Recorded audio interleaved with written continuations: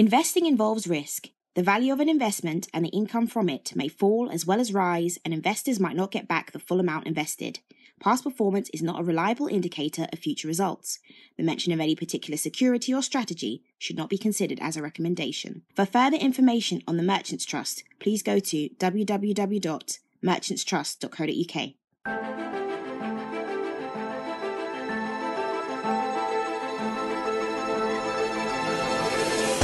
Hello and welcome to A Value View from the Merchants Trust. In each edition, Simon Gergel, Fund Manager at the Merchants Trust, offers his thoughts on developments affecting the UK market and what it means for investors. Simon, it's great to see you again, but it does feel like there's a touch of déjà vu about the circumstances. This time last year, we had to record the podcast remotely because of the COVID lockdown, and the rapid spread of the new variant means we're recording remotely again as 2021 draws to a close and we look forward to 2022. But it's good to have the chance to speak to you, Simon, and reflect on the year that's been for the Merchants Trust. So firstly, let's think about that year. How have markets behaved over 2021? Oh, hi, John. It's great to speak to you again. It's a really interesting way to paint the picture of the last year, because it has been quite a volatile year in terms of what's been going on in the economy, and people have been getting used to sort of lockdown and then releasing and getting back to activity again, and then further lockdowns again. Despite all of that, really, the stock market's been pretty strong. It had a very strong first quarter, and then it's been remarkably resilient through ups and downs of what's been going on out externally for the rest of the year, and supported by low interest rates and supportive government policy. So really, the markets have been remarkably calm overall. Underneath, it's been a bit like a duck swimming on water. The feet have been paddling furiously, and a lot of churn within the markets. But the overall market level's actually been quite resilient and quite strong. So we've had good returns from equities in the last year. And take me through some of those returns in terms of the trust, Simon. That's come, I suppose, initially from some of our investments in recovery shares, or shares that were quite depressed in terms of share prices last year, where the market had got nervous about the impact of the pandemic, and the valuations were really beaten up in many of those companies. Many of those shares have recovered well, and we've made good money out of them. We've had a number of companies taken over at significant premiums. And actually, another thing that's been quite pleasing, we've been able to reinvest that money from many of those shares into new ideas, which are quite interesting, and to move the portfolio into an area that might be better positioned for the future. We may come back to that. I think the other thing that's been positive has been the income side. So as I say, we've seen companies generally have coped with the pandemic much better than you might have thought they would do, improved their balance sheet, improved their cash flow, strengthened their balance sheets, and that's enabled companies to come back to paying dividends if they held them back, or indeed to grow their dividends at a faster rate than you might have thought. So the income side of the trust has recovered quite nicely as well. So overall, it's been a good year, and we're very pleased with how it's shaped up. There are some challenges, though, on the horizon. Inflation, for instance, rising. The Bank of England now moving to increase UK interest rates as a result. Is the portfolio positioned to withhold inflationary pressures, do you think? Well, it's a great question. One of the good things about investing in shares, of course, rather than just leaving cash in the bank, is that you do have businesses that generally can cope with inflation, can raise prices, and they are real assets. Whereas, obviously, if you have money in the bank or in bonds, they are nominal assets and can't really cope with inflation. So, an element of inflation historically has actually been quite positive for equity markets, as long as it's not too high.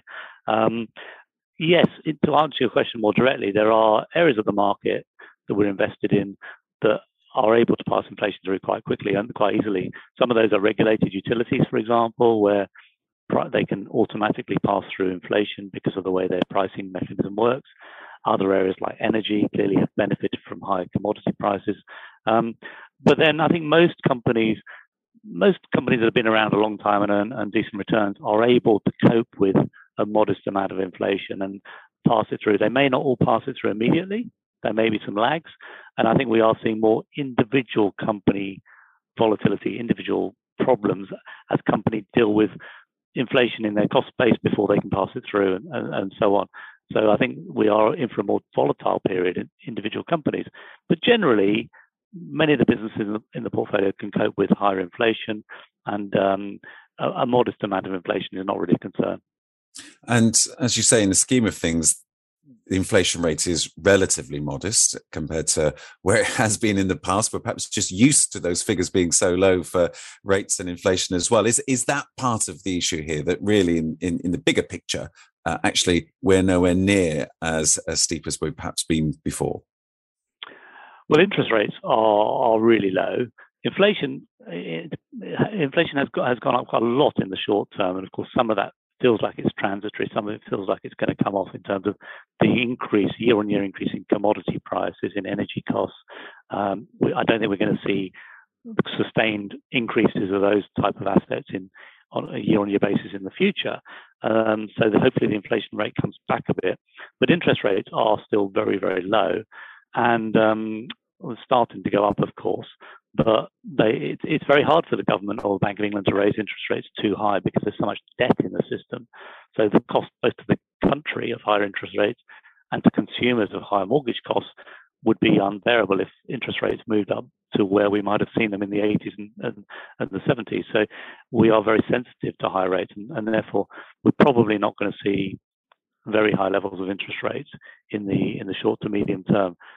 Now, Simon, we've talked many times about value investing on this podcast, but how far do you think there is left for value to run? Are there still quality value stocks out there to be found? I think I know what you're going to answer, but I'm keen for your thoughts on this. Well, it's been interesting because we did see a bit of a rally in the value factor over the turn of last year, from about November to the spring, when we had the first positive vaccines news. But really, value as a style has not been a great performer. Last year it was okay last year, but certainly for the 2 or 3 years before that, it was quite a poor performer. So lowly priced shares were not on average performing that well. We've done quite well despite that headwind to our style, because we've been able to identify those lowly priced companies that really are genuinely good businesses that were underpriced, rather than companies which have more structural problems where you might say they were cheap for a reason. And I think that still remains the case. There are still plenty of opportunities out there to buy really interesting companies, good businesses that are lowly rated. To answer your question directly, the anomalies within the market, the spread of valuations is still remarkably wide. I would say at the extreme end, it's come in a bit. Some of the cheapest, some of the lowest priced companies from last year have now re-rated upwards, and some of the most expensive, higher growth companies have come down a bit in valuation. But there's still enormous variation within the market. And one thing that I think that's become more prevalent in the last 6 months or so has been earnings momentum. So companies that are seeing upgrades to their earnings forecasts are generally performing very well in terms of share prices. And that can drive anomalies in the market as well, because clearly, just because a company is seeing improvements in today's earnings expectations doesn't necessarily mean that the company's worth a lot more in the long term. So if the market goes too far on some of those trends, that can create opportunities as well. So as a value investor, I find it really an exciting time to be looking at the market. There are plenty of opportunities to buy genuinely good companies that are wrongly priced, mispriced, because the people have too high expectations about growth, or just simply because they are out of favour.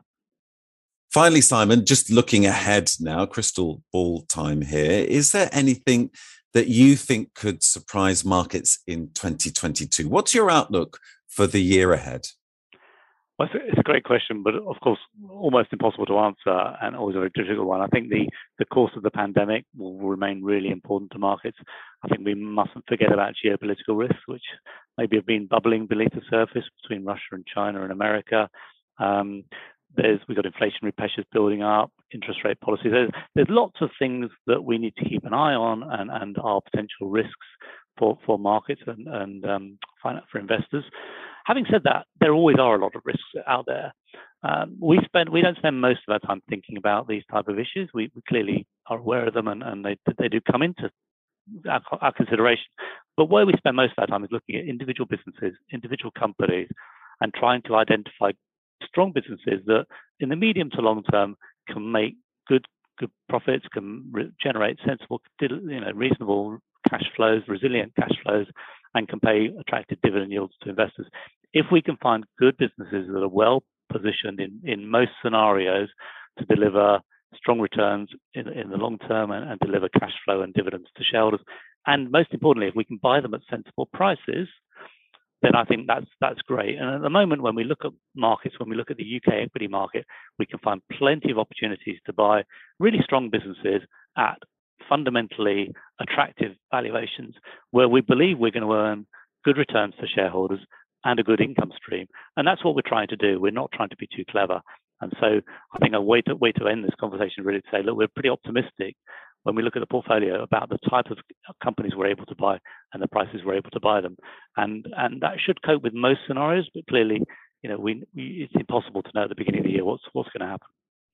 Well, Simon, I wish you best for the rest of this year. And as ever, it's a pleasure speaking to you. Unfortunately, we're out of time now, but thank you very much indeed. And thank you for listening to A Value View from the Merchants Trust, where we bring you topical news affecting UK equity markets. You can find out more about the Merchants Trust by going to merchantstrust.co.uk. But from all of us at the Merchants Trust, stay safe and stay well.